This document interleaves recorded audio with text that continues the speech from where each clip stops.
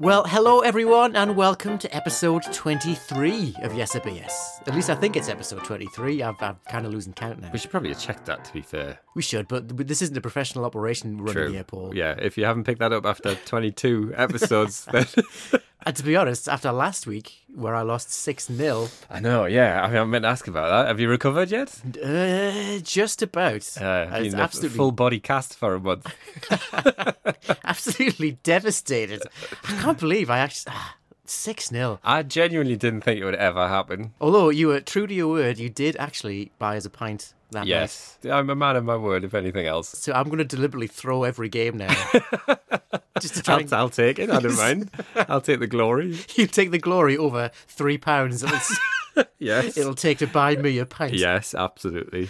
But on that note about being professional, Mm-hmm. let's quick introductions. All right, okay. I am Anthony Edmondson, known as VoiceOver Tony, and with my good friend, Paul Anthony Jones. who is Mr. Haggard Hawkes, author extraordinaire and purveyor of facts and things. Yeah, I suppose, yeah, like it's I've done 8 books now.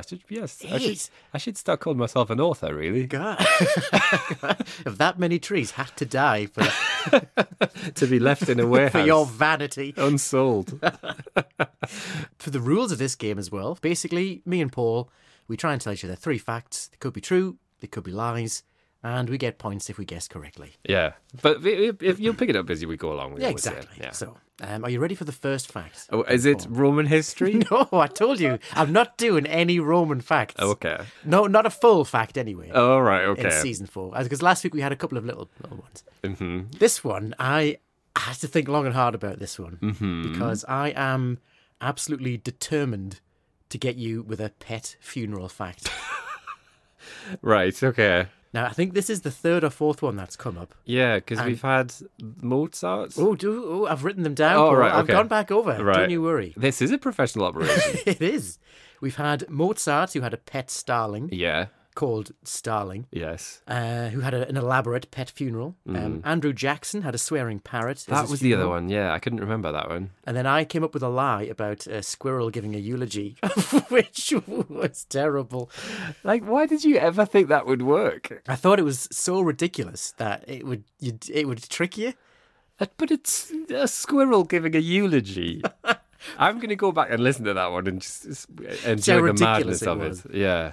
But before I go on to the pet funeral fact, I wanted to tell you about some famous pets and their deaths in history. Oh, okay. Oh, we're starting off on a nice light note. Pet deaths.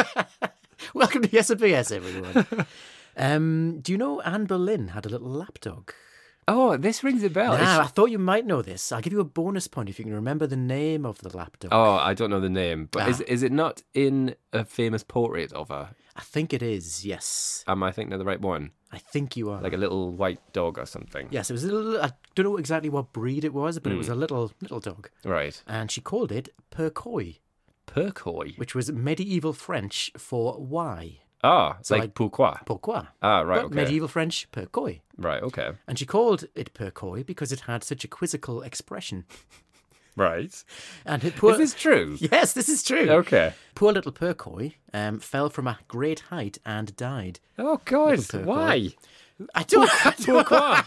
You ruined the joke. That was like the whole joke. Oh, sorry. Okay. Percoy, maybe he might have shouted as he fell from this great height. Oh, okay. Well, now that one's ruined, we're going to move on to the next pet death. So, what? Hang on. No. Where did he fall from? Just a great height. What's like a cliff, or was it like a balcony? Somewhere a balcony, or somewhere around one of the palaces, I'd imagine. Oh, that's awful. Yeah, so anyway. Next pet, Prince Rupert of the Rhine. Right. Is that the name of the pet? It's the name of the person who owned the pet. Right. He was from Bohemia, but he kind of decided to disown his noble life and become a mercenary. He was also a privateer for the French at one point. Oh. But during the English Civil War, he fought for the Royalists as a cavalry commander. Oh, right. Okay. And He gets about a bit. he does. He's got a very exciting life overall, but we're talking about his pet. Right. He had a little hunting poodle called Boy. First of all, hunting poodle. Like, If you've ever seen a proper full-sized poodle, they're massive. they are big, but they're still quite sort of prim.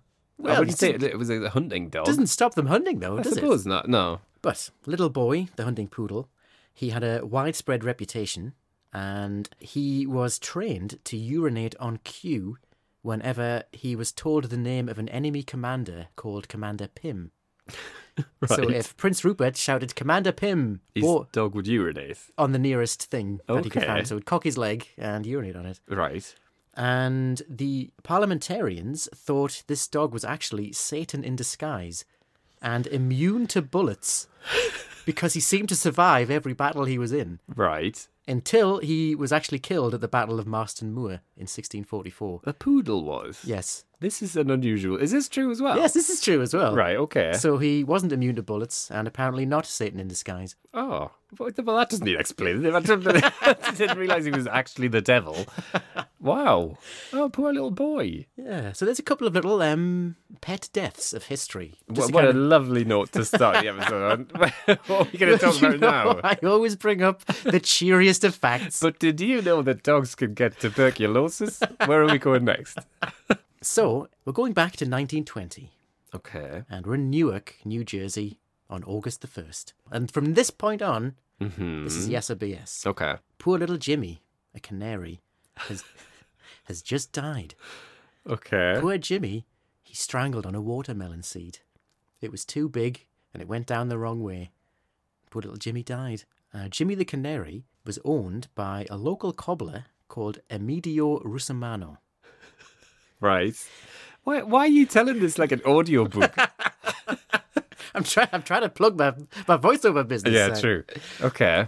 So, Emidio so loved little Jimmy the canary, he wanted to organise a proper funeral for him. So when the day came, he organised a white hearse to carry the body, 2 coaches, and a 15-piece brass band that played funeral dirges during a 2-mile procession through the Italian section of Newark. About 500 people followed the tiny coffin, which was about 6 by 12 inches, so it's about a foot long. A foot long? How big's a canary? It's the size of a sparrow. Well, he had to make the coffin bigger so it could be carried by pallbearers. So there were 4 pallbearers. 4? Yeah. A foot long? What? 4 pallbearers? Yes, and apparently the coach drivers had tears in their eyes, but not because of the sadness of the event, Because we'll try not to laugh. because they were laughing so much at this whole charade going on. Right. And the pallbearers were also laughing that they almost dropped the coffin. Right. And that is how little Jimmy the Canary was put to rest Right. in August 1920. I have far too many questions here. Okay. Feel free to Who ask was away. the bloke? Emidio Russamano, a Right. cobbler. Right. How... he was a cobbler. Yes. This sounds like quite an expensive do. He was quite a wealthy cobbler. I mean, Well, you'd have to be. a cobbler, well, I don't know about 1920s cobblers so much, but I don't think it was a skilled profession, so you needed... Yeah, but that sounds like a state funeral. Well, it's if he saved up his money. I mean, I think he was in his 50s maybe at the time. Right, okay. Emidio. And this is just a normal canary. No, well, it was Not it was- owned by anyone famous. No, just owned by Emidio Russamano. So it was just a bloke. It was supposedly famous in the neighbourhood for having a lovely singing voice. Well, so are you. But that's not like... It's not like it's a dog that's rescued someone from a house fire. This Nope. is just a canary, and it's choked on a watermelon seed. Yes, because it was too big. And he's distraught, Yes. so he gives it basically a state funeral. How did he feel about everybody laughing? That wasn't documented. Where have you got this story from? The newspaper. Our local newspaper? Yes, it was in the Newcastle Chronicle last night. Right, okay. And how many people were involved? A 15-piece brass band? Yeah, 15-piece brass band and about 500 people turned out. Why? Well, it's you would though if you heard there was a canary funeral going on in town, you'd head out to see it, wouldn't you? No. What? I don't want to see Of course that. you would. A canary funeral. Where did they bury it? It doesn't say. There's such a gap of details here. It doesn't say. So they just like parade it through the town, get to the pier, and toss it in the sea. It was Flush it down the toilet. It was definitely buried somewhere. Right. Okay. In the sewers. First open drain they found. Down Jimmy went. Oh. So, right, it's a canary in a foot-long box. Yes. Now, a canary, as I say, is about 3-4 inches long. They're tiny. If that, maybe. They're about the size of a sparrow, aren't they? But it's in a 12-foot box. No, a 1 foot... A 12-inch box. Not rattling around. It's not an ostrich they're trying to bury, Paul. One tiny bird rattling around in like some huge chamber. 20 pallbearers, 10 on each side. So it's a 12-inch coffin. Yes. Carried between 4 people. Yes, because he wanted pallbearers, so they had to make the coffin big enough to be carried on shoulders. But even then, like 12 inches is not... Like if I've got the corner of a 12-inch ruler on one shoulder, the person with the other corner on their shoulder is going to be right behind They us. were very bunched together. It wouldn't be able to walk like that. You'd just be sort of shuffling. No wonder they were laughing. And why was the coffin white? Is that the traditional colour of bird coffins? No, the hearse was white. Oh, right, okay. I don't know what colour the coffin was. So why was the hearse white? I don't know. I'm not Edamino Rusumano. I didn't bury a canary. Maybe because his singing voice was so pure. You're just clutching at straws there. Where on earth have you got that from? The canary's singing voice was so pure, he deserved a white hearse. Yeah. What is wrong with you? Yeah. Right, okay. I'm really torn on this because I know what these old... Having researched over 100 facts or something now for this, I know that old newspaper reports tend not to go into an awful lot of detail. The stuff that you kind of... You know the other person in this game is going to ask you. Those answers just aren't there. Mm-hmm. So this could, in that sense, have come from an old newspaper report that you've just Googled pet funerals and this has come up. Or you've invented this story and not thought it through enough. And you thought, the more details I put into this, the more ludicrous a hole I'm going to dig for myself. So I'll deliberately keep it quite vague. We're walking a very fine line these days on these facts. I think. Yeah. We're both very mistrustful of each other. Yeah, absolutely. As daft as it sounds, I kind of think it could be true. Because the Mozart Stalin funeral, that had veiled mourners and hymns and a gravestone and all sorts of stuff. So there is a sort of weird precedent for it. The canary choked on a watermelon seed. A watermelon seed? So was it eating the seeds or was it eating a watermelon? I think it was eating the seeds. I don't think it could eat the whole watermelon. Well, I don't think it's eating a whole watermelon. It's holding it in its claws. Maybe eating a slice of watermelon. No, I really don't know where to go on this. I'm kind of tempted to say that it's true because, yes, it's ridiculous, but the other pet funeral stories have been ridiculous. And it's not as ridiculous as the squirrel giving a eulogy. It's not like you're saying that the canary had written its own... it's written its last will and testament. It had sung and then it was recorded and that was played at his funeral. Yeah. It's just a funeral procession for someone who loved their pet quite a lot, which is exactly what the Mozart story was. So in that sense, I think it could be true. And I think I'm landing on it being true. I wouldn't be surprised if you've made this up, but it is just a bizarre story of someone who gave their pet a funeral. So yeah, I'm going to say it's true. Final answer? Yeah. This is true. Another pet funeral is true. As if. Yes. And I mean, it could have sounded like I could have just Googled Italian names. Yeah. Rusumano. Yeah, true. But apparently, like, when I saw the pictures of this, like, you can see the pallbearers. They're absolutely crammed in next to each other. Yeah. And there's they're really, really grainy old newspaper pictures now. Like, you can't really make out what's going on. Right. And apparently a lot of the national newspapers picked it up and then blew it out of all proportion. Oh, right, okay. So apparently, I think the New York Times might have said there was 10,000 people at the funeral or something. Oh, right, okay. Sort of word of mouth thing. A 500-piece band. And Yeah. it blew out into all proportion. But he did have a funeral for his pet canary. Right. And it did have pallbearers and a white hearse. He did have pallbearers, and apparently they were laughing so... Because the newspaper said they were laughing so much. Right. So the local paper in Newark, Right. the reporter who was there said that they couldn't... That the coach drivers were crying with laughter. Oh, dear. You know what? Fair play at once. Exactly. Yeah. Little Jimmy... apparently they've... Can't remember where he was buried, but it's now been kind of paved over and they've built a block of apartments or something now. So I don't think... A fitting tribute to a favoured bird. I don't think that was considered sacred enough ground Yeah. to not disturb poor Jimmy. Oh, well, fair play to him. If he wants to do it, let him do it. And you know what? We're going to remember you always, Jimmy. I've already forgotten him.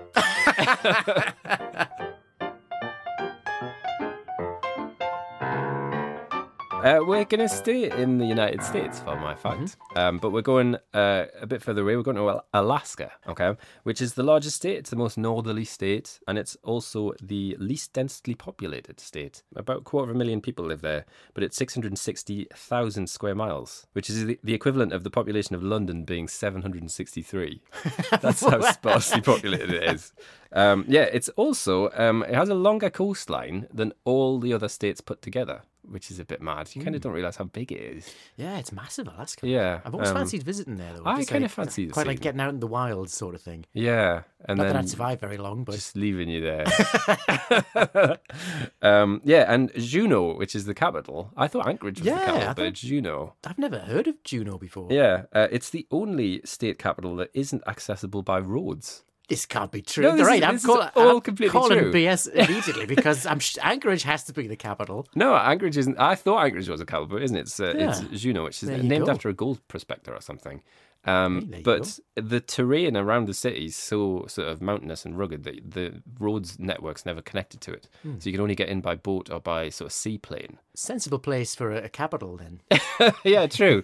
But it's a really useful port, apparently. That's how it kind of like grew up, but there's no roads connecting it. The state flag, do you know what the state flag is? I have heard of it, but I've forgotten it. It's got the Big Dipper on it. It's got the constellation on it of the plough. And it was designed by a 13-year-old boy in a competition in 1927. The boy was called Benny Benson. This is all not true so far. This is all completely true. You could have literally gone with these facts. Yeah. So these are my Alaska facts. And I've got one more from you, which is my yes or BS fact. Okay. So we're up in Alaska where the official state sport is snowballing.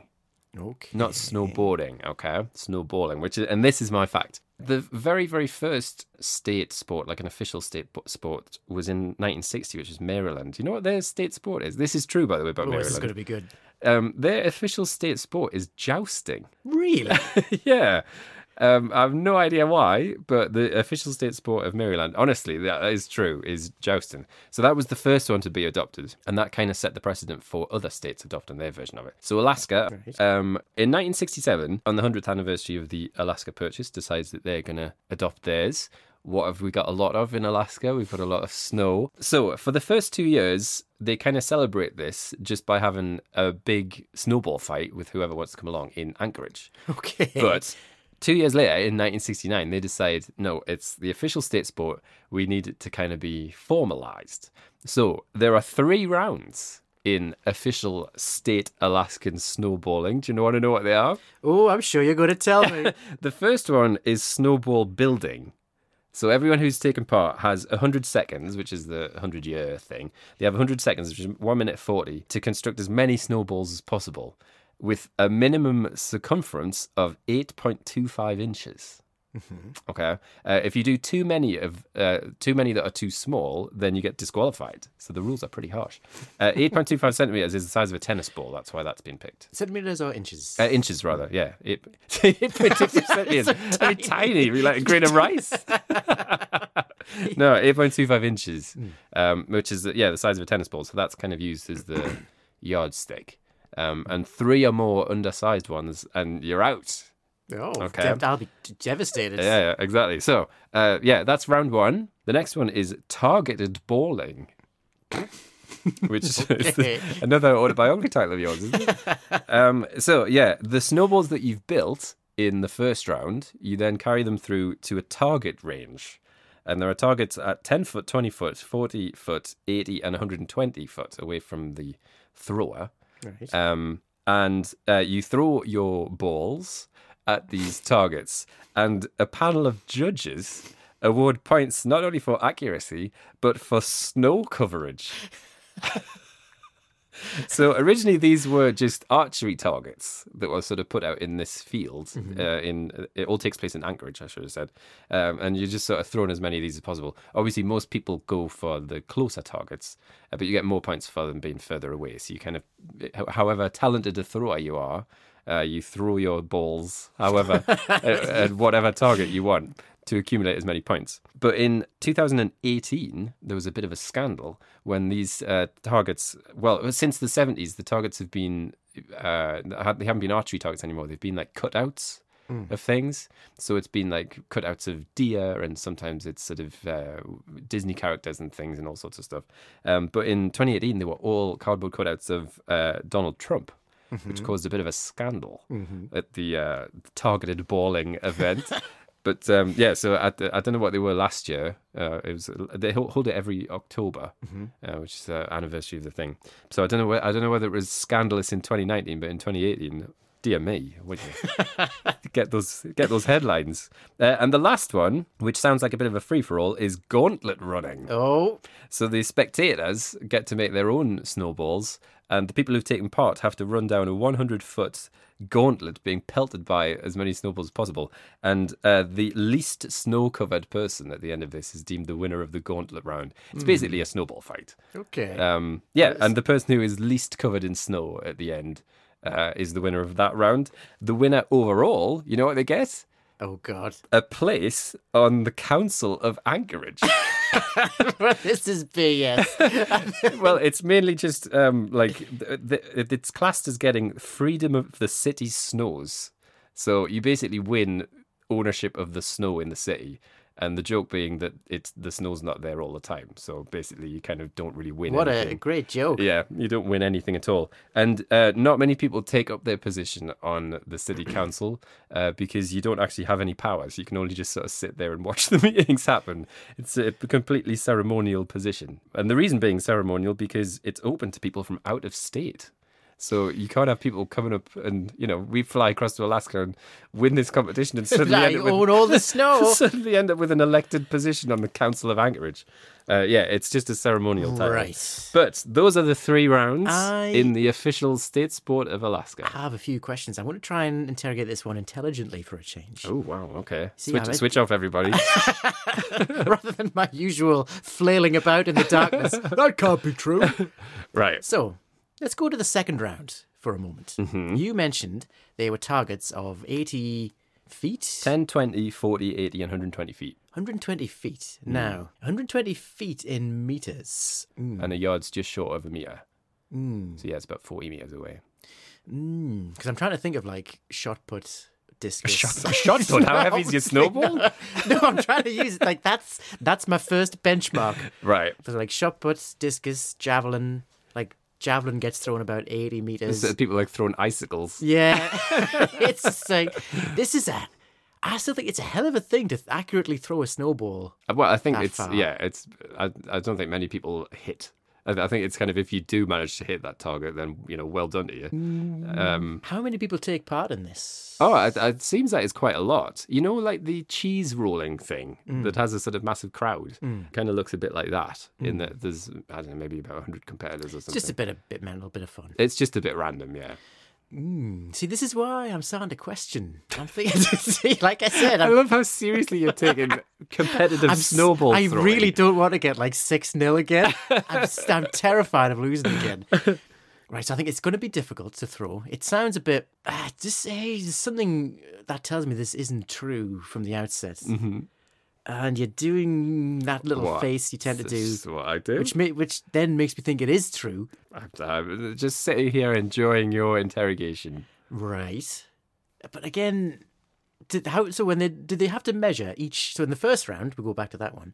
Do they have to get like a tape measure out and measure 8.5 inches for every one of these snowballs? No, I don't think so. And if you've got to carry these to the next round, snowballs aren't known for their structural integrity. Really? Well, I see you're just a weak snowball maker. You've got to compact them. You can pile them up. But even so, it feels like a lot of them you might lose. How many are you allowed to make? Or as many as you can in the first round? You're interrogating this like we're talking about like the 100-meter Olympic final. This is important to me. It is to them. You're interrogating this like there's like lives depending on the outcome of this, My sanity's depending on this. this snowballing event. Ah, right. I think that might be the end of the deep interrogation. How many times have you heard that in your life? I think I'm going to say this is BS. Mm-hmm. I think there's too many holes in this one. Your theory is melting away before your eyes. So anyway, yeah, I'm going to say BS. Whether you get this right or not, I'm going to take the point off you for that.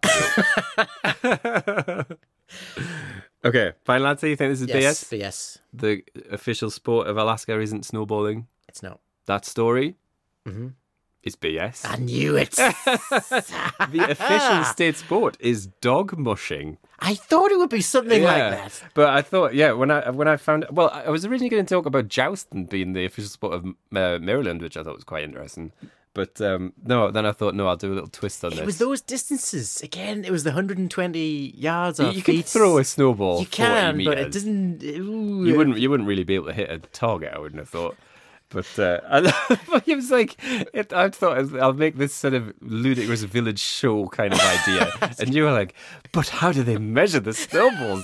It's like as if they take it that seriously. But the thing is, they would have to take it seriously if they've got to expel snowballs that are. Why am I even arguing this? It's not true. I don't know if it's true. Why are we even still here? Why would you win a position on the city council? Exactly. This is all ludicrous. Next thing. So I'm at least happy it's not going to be a 6-0 whitewash. No, it'll just be 5-1. And you can prepare for more intense interrogation on the next facts as well. But you might be able to give me some interrogation on this one because here we go. we're going on a bit of an adventure. on Right. This one. We're going on an exciting etymological and historical adventure. Oh, okay. So you might be able to pick apart some Right. of my lies. I mean, complete truths that I'm going to put together. Absolutely no idea where you're going here. Now, for some context, you might know in a lot of my facts, I tend to refer to like Jeff as like a placeholder name for like, and then Jeff the peasant did this. Yes. You've done that for years. That's like been your go-to name. Jeff when is you're- my go-to name when for you're like telling a joke. generic filler person. It's always Jeff. So we're going to talk about, did you know there was a god called Geoffrey? No. Ah, okay. A god? Yes, a god called Geoffrey. In what mythology? He was a Saxon pagan god Oh, right, okay. from around the 700s. Now, to get some context, we're going back to Charlemagne's conquest of the Saxons. Right. Do you know much about Charlemagne? Look who you're asking. Right, there we go. I think when Charlemagne came up last, I thought you were talking about Constantine. Yes. I got which very muddled up. completely, like Constantine, the father of Roman Christianity, Yeah. and Charlemagne, the father of the Holy Roman Empire. Yeah, which I also got muddled up. See, I was going to give you a bonus point for when he was crowned Holy Roman Emperor. Who's Charlemagne? Yes. You know what? The answer could be 200 or it could be 1780. I'll go down the middle. I'll go 1490. Oh, he'd been dead about 600 years by then. So, it was Christmas Day, the year 800. Right, okay. He was crowned. He was crowned Emperor of the Romans. At that time, he owned most of France, most of Germany, Right. swathes of northern Italy. So they said, oh, well, you've kind of got a lot of the old Roman territory, so we'll call you Emperor of the Romans. Right. So at this time, he was waging a very long war against the Saxons, partly because they were invaded because they were pagan. And one Right. of Charlemagne's main goals was to Christianize all of Europe. Right. Are these the Saxons that are in modern-day Germany? So it's kind of the lower Saxony area, kind of northwest Germany today. Right. He actually kind of wiped out a lot of the Saxons through a kill or convert was basically the policy. But What a slogan. that's how we're going to sell the podcast. Do you listen to Yes or BS? No. Well, we're on a kill or convert policy here, everyone. So you'd best get those earphones in. But I know what you're thinking, Paul. Where does the god Geoffrey come into all of this? That wasn't what I was thinking, but never mind. Well, we're talking about the old Saxon god Godefrid. Or Oh, right, okay. Gottfried. Right. Now, in Old German, God obviously just means God. And Fried, or Frid, is peace. So God of peace. Right. But anyway, in 775, the Saxons had quite an early victory at the Battle of Altersland, Okay. which is near modern Hamburg in Germany. So an emissary called Gottfried, the emissary was named after the god of peace. Right. They sent him to Charlemagne to kind of try and broker a peace treaty to say, right, we've just beaten you, so we're sending someone named after the god of peace as a sign to say, right, we're going to sign a peace treaty with you. Right. What do you think, Charlemagne? Charlemagne had the emissary killed and his body sent back to the Saxons and said, we ain't done yet. That'll be right. I'm going to try. And then for the next 30 years, he proceeded to try and subdue the Saxons. Good grief. Okay. So that is the yes or BS fact. Was there a god called Geoffrey or Gottfried in German, which is Geoffrey in English? Yeah. And was there an emissary called Gottfried sent to Charlemagne to sue for peace during the Saxon-Frankish wars? Right. So the whole thing is yes or BS. Yes. Okay. All those Charlemagne facts up to the point of that battle. Right. And when was this battle? 775. 775. And it was part of a longer sort of... Very long campaign against the Campaign. Now, that is true. There was a very long campaign against the Saxons. Right. Okay. This all does sound very plausible. Yeah. I've kind of got my etymology head on and all the sort of cogs seem to line up, I think, linguistically. Godfrey. Yeah, Gottfried, Godfrey, Geoffrey. I can imagine that being a sort of truncated and sort of mangled version of that. That makes sense, I guess. Yeah, this does all kind of sound plausible. But I know what you're like. And you do keep coming up with Jeff as this go-to name. And I can imagine you looking back over what, like, listening to old episodes and going for inspiration for new ideas and going, yeah, I'll get him on this name that I keep pulling up and make some ludicrous story up because you want to talk about Charlemagne again. But I don't know. It does sound... Oh, I don't know. I actually haven't said that. The more I think about it, the more I do think you've kind of just got this out of old episodes and then built some nonsense around it. I can imagine you've maybe looked up what the name Geoffrey means and seen this connection to something Germanic. And then went, oh, I'll say it was a god at the time of Charlemagne. That, I think, seems more plausible. Yeah. Ooh, see, the cogs whirring in your head there. I think this might be BS. I can see that being the process that this fact came out. You looked at what the name Geoffrey meant and then went the other way rather than looking at what Geoffrey meant and then stumbling randomly across the fact that he used to somehow vaguely be the name of a Saxon god.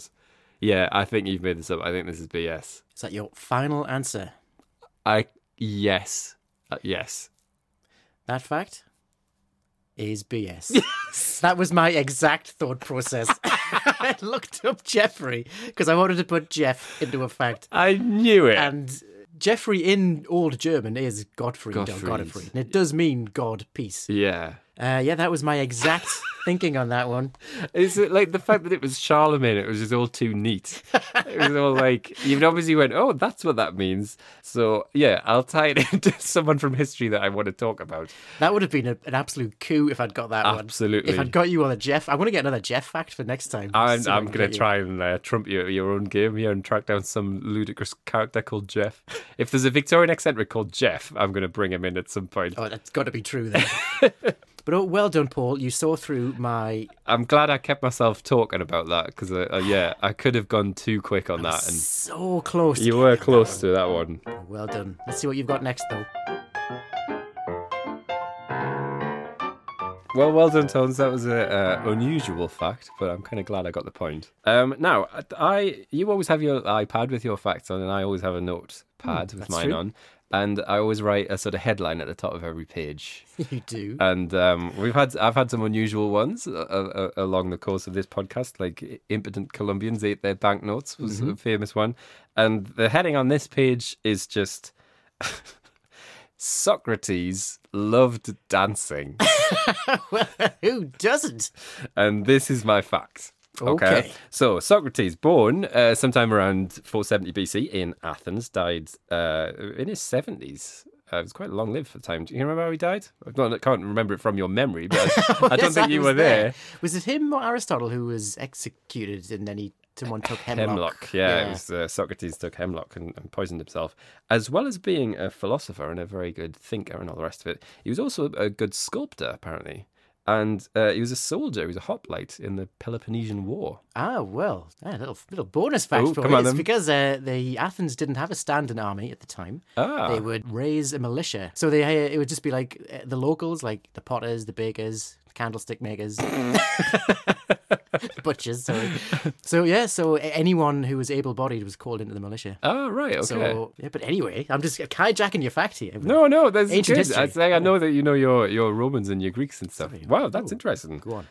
Okay, so not very much of what Socrates did as a philosopher was written down, and a lot of what kind of is attributed to him is kind of not particularly good provenance. He kind of usually faked or made up later. What we do know kind of comes from his two students, who are the famous ones are Plato and Xenophon, and it's from one of the works by Xenophon that we have the knowledge that Socrates loved dancing. Okay, and this is my fact. So apparently they were once at a banquet together with lots of other sort of high up Athenian thinkers and all the rest of it. And there was a Syracusan man there dancing as entertainment for the dinner guests. And Socrates was very taken by this. And he said that no portion of his body remained idle. Neck and legs and hands were all exercised. So he turns to Xenophon and says, "That is how a man should dance, who wants to keep his body light and healthy." So he turned to the young dancer and said, "Pray, teach me the steps." This has to be BS. So there was, of course, now much hilarity among the banqueting guests that this sort of aging philosopher had asked this young Syracusan professional dancer what his dance steps were. And so Socrates goes off on a long kind of defense of what he was doing and saying that if you dance, it keeps you healthy. And in the course of all of this, he turns to Charmides, who was Plato's uncle, who's also a friend of Socrates, and says, "Remember just the other day, you turned up at my house and I was dancing on my own." At which point Charmides says, "Actually, yes, this did happen. I turned up to see Socrates and he was there in his house.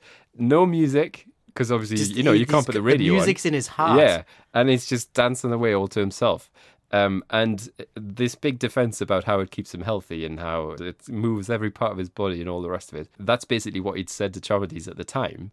And Charmides had gone away inspired by this, but because he's not quite as rhythmic as old Socrates, Charmides decided, I need to do something to keep fit. So he took up shadow boxing. Right, now I know this is BS. And this is all recounted in Xenophon, that yes, apparently Socrates, to keep fit, loved nothing other than dancing on his own. Are you sure you're not describing like your usual weekends at home by yourself? Now, there's loads of thoughts around my head at the minute. The first one is I really want this to be true because the thought of the way you said that quote, it sounds like Socrates literally was just flailing his arms in the air. I think there is, in the sort of big defense of it that he gives, he talks about how it balances the body out. So if you're a pugilist or a boxer, you get like a big upper body and not, kind of tiny little legs. So they're shadow boxing guys, got little sparrow legs. Yeah. Whereas he says when you're dancing, it's all about balance and symmetry. So I think he wasn't just sort of like flailing around. Charmides did say that he thought that when he turned up at his house that he was ill. And that something was going on, but it just turned out that he was just busting some shapes. You see, as well, you dropped in the fact that there was this dancer from Syracuse. Now, I don't think you would know about Greek connections to Syracuse, really. Oh, I know about Syracuse. Oh, well, see, I just assumed you knew literally nothing about anything. I've written bits and pieces before about place names that ended up in the dictionary. Okay. And a lot of the old places in in Greece are in etymologies and stuff.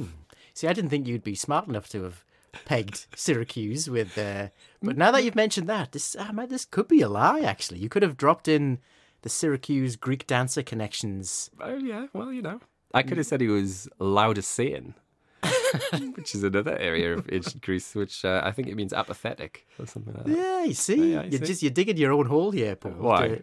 Because I think this is a lie now. What? You don't think Socrates loved the good old bop? I think he might have done, but I don't think Xenophon wrote that quote. What, you think I wrote that quote? I think you wrote that quote in Paul. Starbucks before I came over here. I think you did. What was the quote again? So, picture the scene. I am, right. The young Syracusan man is dancing away, entertaining everyone at this banquet.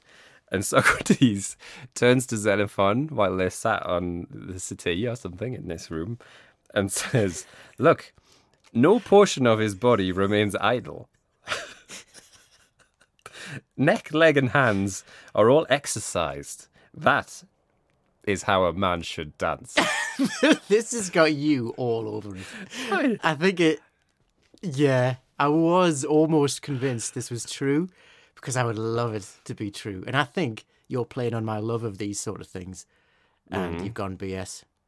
Okay. And that is my final answer. Okay. You think I made that quote up? I think you made that quote up. Okay. Socrates wasn't flailing around at home. Final answer? Final answer. That entire story is true. Socrates loved a bop. He loved to dance, and everyone laughed at him for it. And he went on a... You can read it in I think it's in the Symposium. And no part of his body was... Yeah, no part of his body was idle. That is how a man should dance. And that is how we end that fact.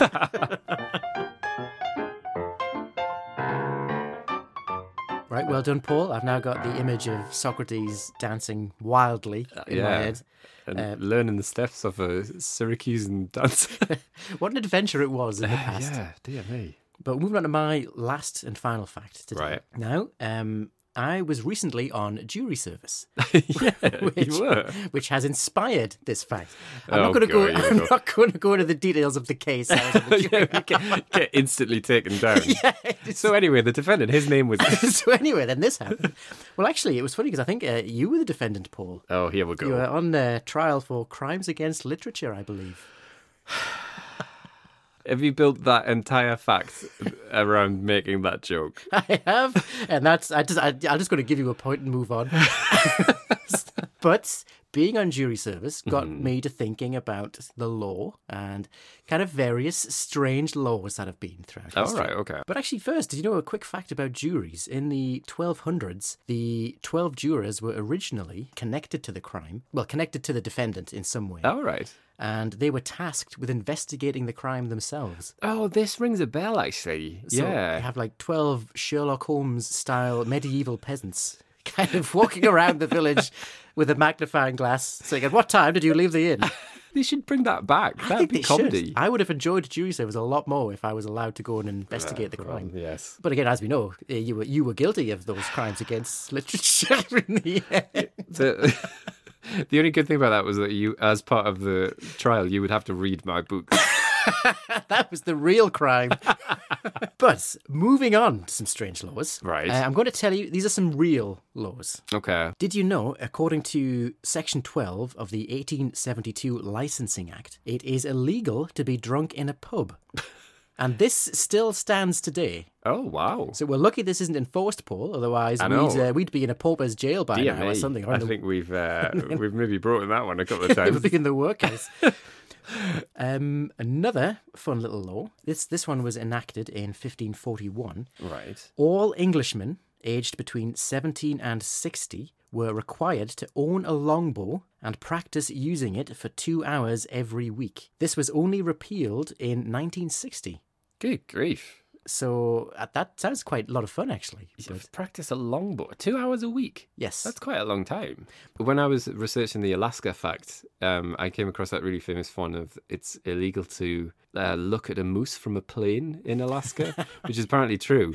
But when I read that, it's also like it's on the statute books. It's illegal to push a moose out of a plane. Well, I assume it'd be illegal to push anything out of a plane except a parachutist. What's happened for that to be specifically outlawed? Like, is someone trying to get a moose onto a plane and then push it out? First of all, aren't moose enormous? They're immense. I know. It's like you think a horse is big, a moose is massive. Anyway. But we're on to my final law now. Right. So this is the yes or BS. Okay. So, as you might know, in 1789 there was the French Revolution. Mm-hmm. And a famous symbol of the French Revolution was Marianne, who I think is based on the goddess of liberty. Oh, yes. Right. She's on the back of the French... French coins. It's a sort of Britannia kind of figure, isn't yes, it? Yes. She's most famously seen in that painting where she's holding the flag up. Yeah. French Revolution. She's like, come on, lads. We can do... Is that a direct quote? Come on, lads. Allez les garçons. Right. I think that's... Sorry for my... No, she said it in English, didn't she? Yeah, anyway, we know who you're talking about. Yes. Anyway, Marianne, symbol of Right. the French Revolution. Okay. Who was based on goddess of liberty, I think. Right. So afraid of these symbols of liberty were the British at the time, and they were all about traitors and clamping down on treasonous behaviour. So in 1803, it was made treason to depict any female in artwork in the manner of Marianne, the French symbol of the Republic. All right. Okay. So any painting that even looked like her, that was evidence, the government says, of sedition. But this also applied to any newspaper cartoons as well, or any image at all. So you just couldn't portray her at all because of what she represented. Yes, and the artist would be arrested for high treason and hanged Oh, wow. if they were found guilty of portraying Marianne and in a seditious manner. Oh, wow. Good grief. It was never enforced because it's incredibly difficult to interpret an image to say that, yes, that is definitely Marianne. And has it been repealed? It is still on the books today. Ah, okay. So there'd be a lot of people in trouble off that. Yeah, exactly. Okay. So that is my fact. Right. This also sounds really plausible because, yeah, they would sort of... I can imagine in those sort of heightened times they'd want to sort of keep an eye on anything that could be deemed as kind of inflammatory, I guess, and yes, seditious in however you choose to define that. So, yeah, I can imagine this being true. The question is, would it still be on the statute books? Yes, I can imagine. When was this law brought in? 1803, around the time the Napoleonic Wars started. Right. So this was a British law because they didn't want to stir up rebellious or revolutionary behaviour in Britain. Britain, okay. So Britain would have banned a symbol of the French Revolution. This is a difficult one. It's kind of not madcap enough to completely say yes. Like, are you saying all my lies have to be ultra madcap? There's nothing in there to kind of right. This is difficult. I can see me getting this one wrong, but I think it might be true. Final answer? But would England have been bothered that much about something that was in France? That is difficult, but I'm going to say this is true. Final answer? Yes, I think I've got that wrong, but yes. This law is BS. Ah! I made it all up. Oh, no. Oh, wow. It sounds like something that they would have done, though. Yeah. Right. What I had in my head is like whether Britain would have been that fussed about a French symbol. Oh, I'm sure they were infinitely more petty things both the Yes. French and the English did during the Napoleonic Wars that would True. pale in comparison.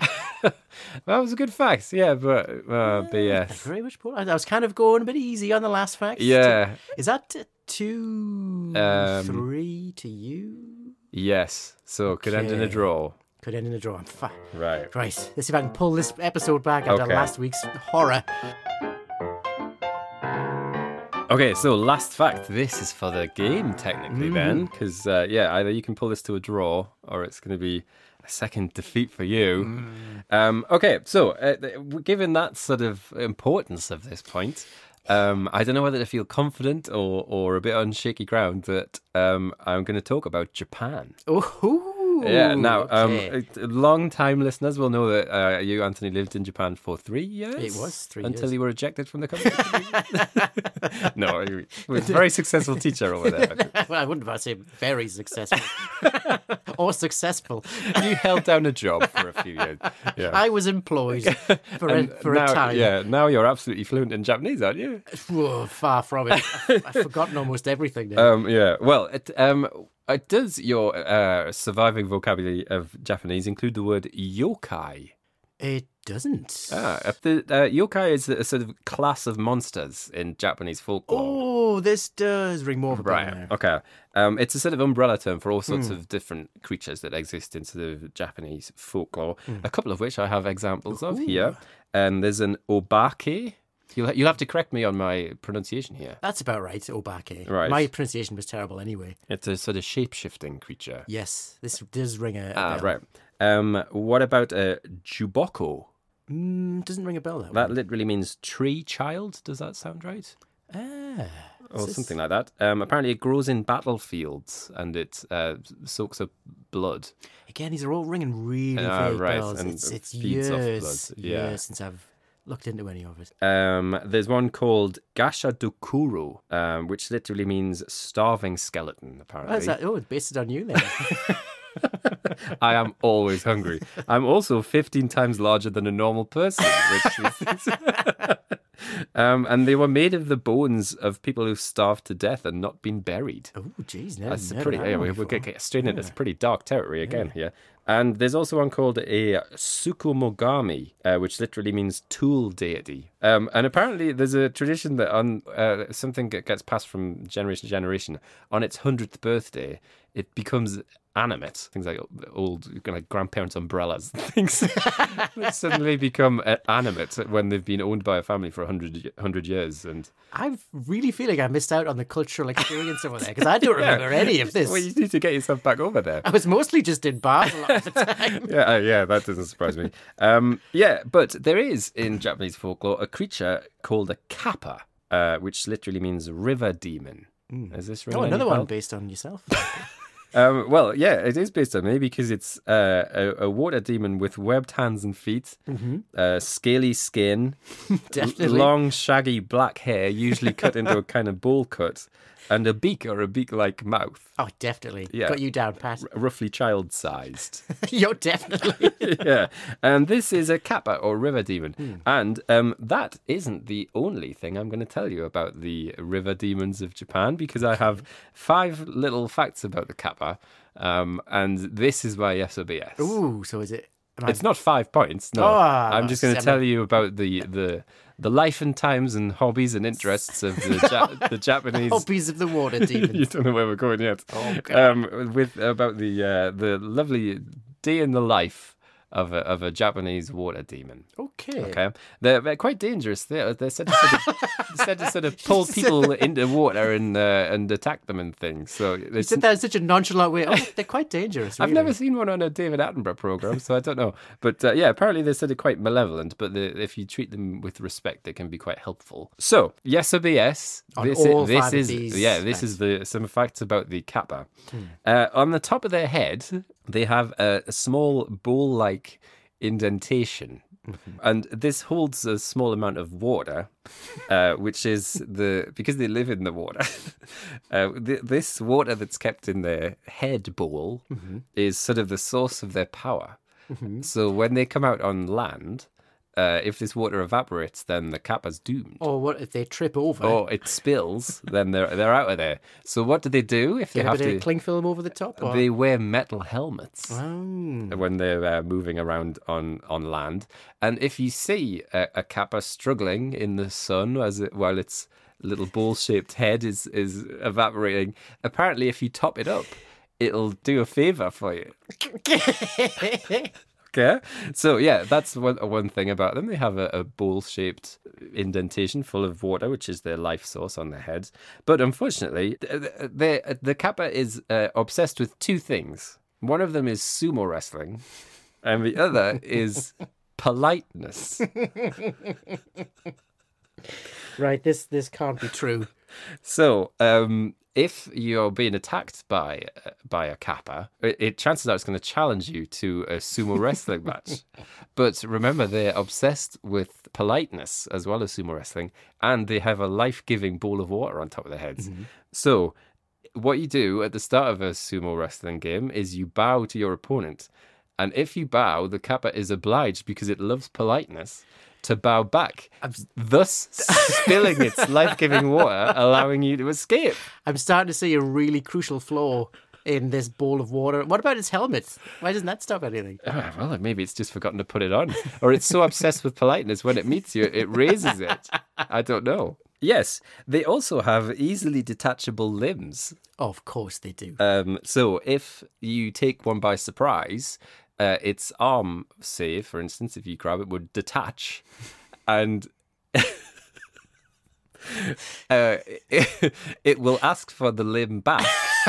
And if you give it back, of course, it's very polite. If you give it back, it'll do you a favor. It won't attack you. What? There's so much wrong about this. Are you keeping up? I am. Now, what do you think it likes to eat? Oh, it'll be something really weird. Well, its normal diet, because it's quite a malevolent demon, this kappa, Children. is children. See? Or blood or internal organs, and apparently it has a special likeness for livers. Oh. It'll catch you and gobble your liver up. Liver and breadcrumbs. But they're not its favourite delicacies. If it's at a buffet table and there's children and livers, organs, and assorted. organs and blood, it'll always bypass all of those, because its favourite food is cucumbers. So imagine there's a kappa in the water, but you want to go for a swim. What do? You write your name on a cucumber and throw it in the water, and the kappa will leave you alone. Okay. Well, you could just not go for the swim. No, well, hey, if you want to go for a swim, you're going to go for a swim. Get that cucumber. Get that cucumber out and write your name on it. But that's not the only thing that it's after. It's obsessed with politeness. It loves its cucumbers. But it also is obsessed with a magical jewel that contains the human soul, which is said to be kept in the anus. So when it attacks you from the water, it might attack you on a toilet. So they're said to inhabit plumbing systems, and while you're there doing what you need to do... How big is this? It's gone from being able to fight a sumo wrestling match to being in the U-bend of a toilet. Interested in getting up in there. Plucking your jewel. There's a sort of gemstone that's said to be located in the derriere, and that's what it's after more than anything, is your... It's your very anus jewel. It's the very centre of your being. That's what it wants more than anything. It loves cucumbers. And anuses. And politeness. Right. Do go on. Is that all of the facts? That's all my facts about the Kappa River demon. Just let me summarise. Of Japan. So he lives in the water, scaly skin, gangly. Webbed feet, about the size of a child, has a sort of 1960s Beatle shaggy black bowl cut haircut. Has a little tin hat for when he's on land. Tin hat to keep the water on his head. Which I picture like some sort of World War I soldier's helmet. Yeah, perhaps. So if he challenge, he's seen someone, I fancy eating their liver or finding their anus jewel. Mm-hmm. He comes running over. You go, stop, Kappa demon. I challenge you to a sumo wrestling match. He said, oh, bollocks, not again. Mm-hmm. And you must bow. If you bow, he has to bow because he doesn't. He's so polite. So he's so polite at the point he would have killed you and eaten your liver and rummaged around in your backside for a jewel. Mm-hmm. But if you bow, you're all right. And if you've got a cucumber with you, your quid's in there. He's going to. You could pull his arms off and give them back to him for a favour. Yeah, or top his water up. There is literally no way to interrogate this. What? What can I possibly say that would catch you out on this? Because it's all nonsense. That being said, I think there's too much effort in here for this to be a lie. Like, if it was just you making it up, there would have been like 3 facts. I've ratcheted up the nonsense with each coming fact. But because there's 5, I think this is true. Okay. And because they're so ludicrous. But it sounds like you've literally just plucked Japan, bowing, sumo wrestlers. I don't know where you've got the other facts from, but... That's just my fertile mind. yeah, I think I'm going to say this is true. Okay. I think the Kappa Demon exists and lives in the U-Bend. That might explain why there's so many cucumbers next to your toilet. Final answer? That is my final answer. This is true. If you've made this up, you're insane. Absolutely insane if you've made this up. Final answer? Final answer. Please don't have made this up. The Kappa Demon is completely true. Because I was researching this when I found out that there's a thing that searches back passages for things, and that people have sort of like it looks like that people have sort of concrete models of them in their gardens and stuff. So I was kind of worried that you might already have struggled with a kappa while you were over there. I'm so culturally ignorant. But no, all of that is true. Like that it goes excellent. after a sort of bum duel and loves sumo wrestling and politeness. What a way to finish today. We went out with a Went out with a bang, really. bang. Yeah, And it's 3-3. I've 3-3. pulled this season back, thankfully, after ended on a draw. embarrassment. Yeah. So what else did we learn apart from Kappa Demons this week? Yeah, well, unfortunately, snowballing isn't the official sport of Alaska, but we do know that Socrates loved a good bop on his own with his own head music going on. That was my favourite fact. Yeah, a good old dancer, Socrates. We learned that Geoffrey wasn't a Saxon god, Alas. and Marianne wasn't an illegal symbol. But my first fact was true, though, about little yes. Jimmy the Canary, Yes. who you said you'd already forgotten, and it seems like I've almost forgotten him now as The people who well. buried him forgot him so much they built a building Block on of top of flats him. on top of him. Poor Jimmy. Oh, poor Jimmy. We remember you today, Jimmy. I'm adding that to the list of where we're going to record the Yes or BS. We've got loads of places now. Yeah, where was that? It's in New Jersey. New Jersey. Right. We're going to honour your memory, Jimmy. Right. And Paul will sing you a canary song. And I'll tell you where else we can go. We can go to the capital of Alaska, which has no roads into it. Exactly. So we'll tune in next time when we'll be live from, I've forgotten the name of the capital of Alaska, but that's where we'll be live from. See you next week, everybody.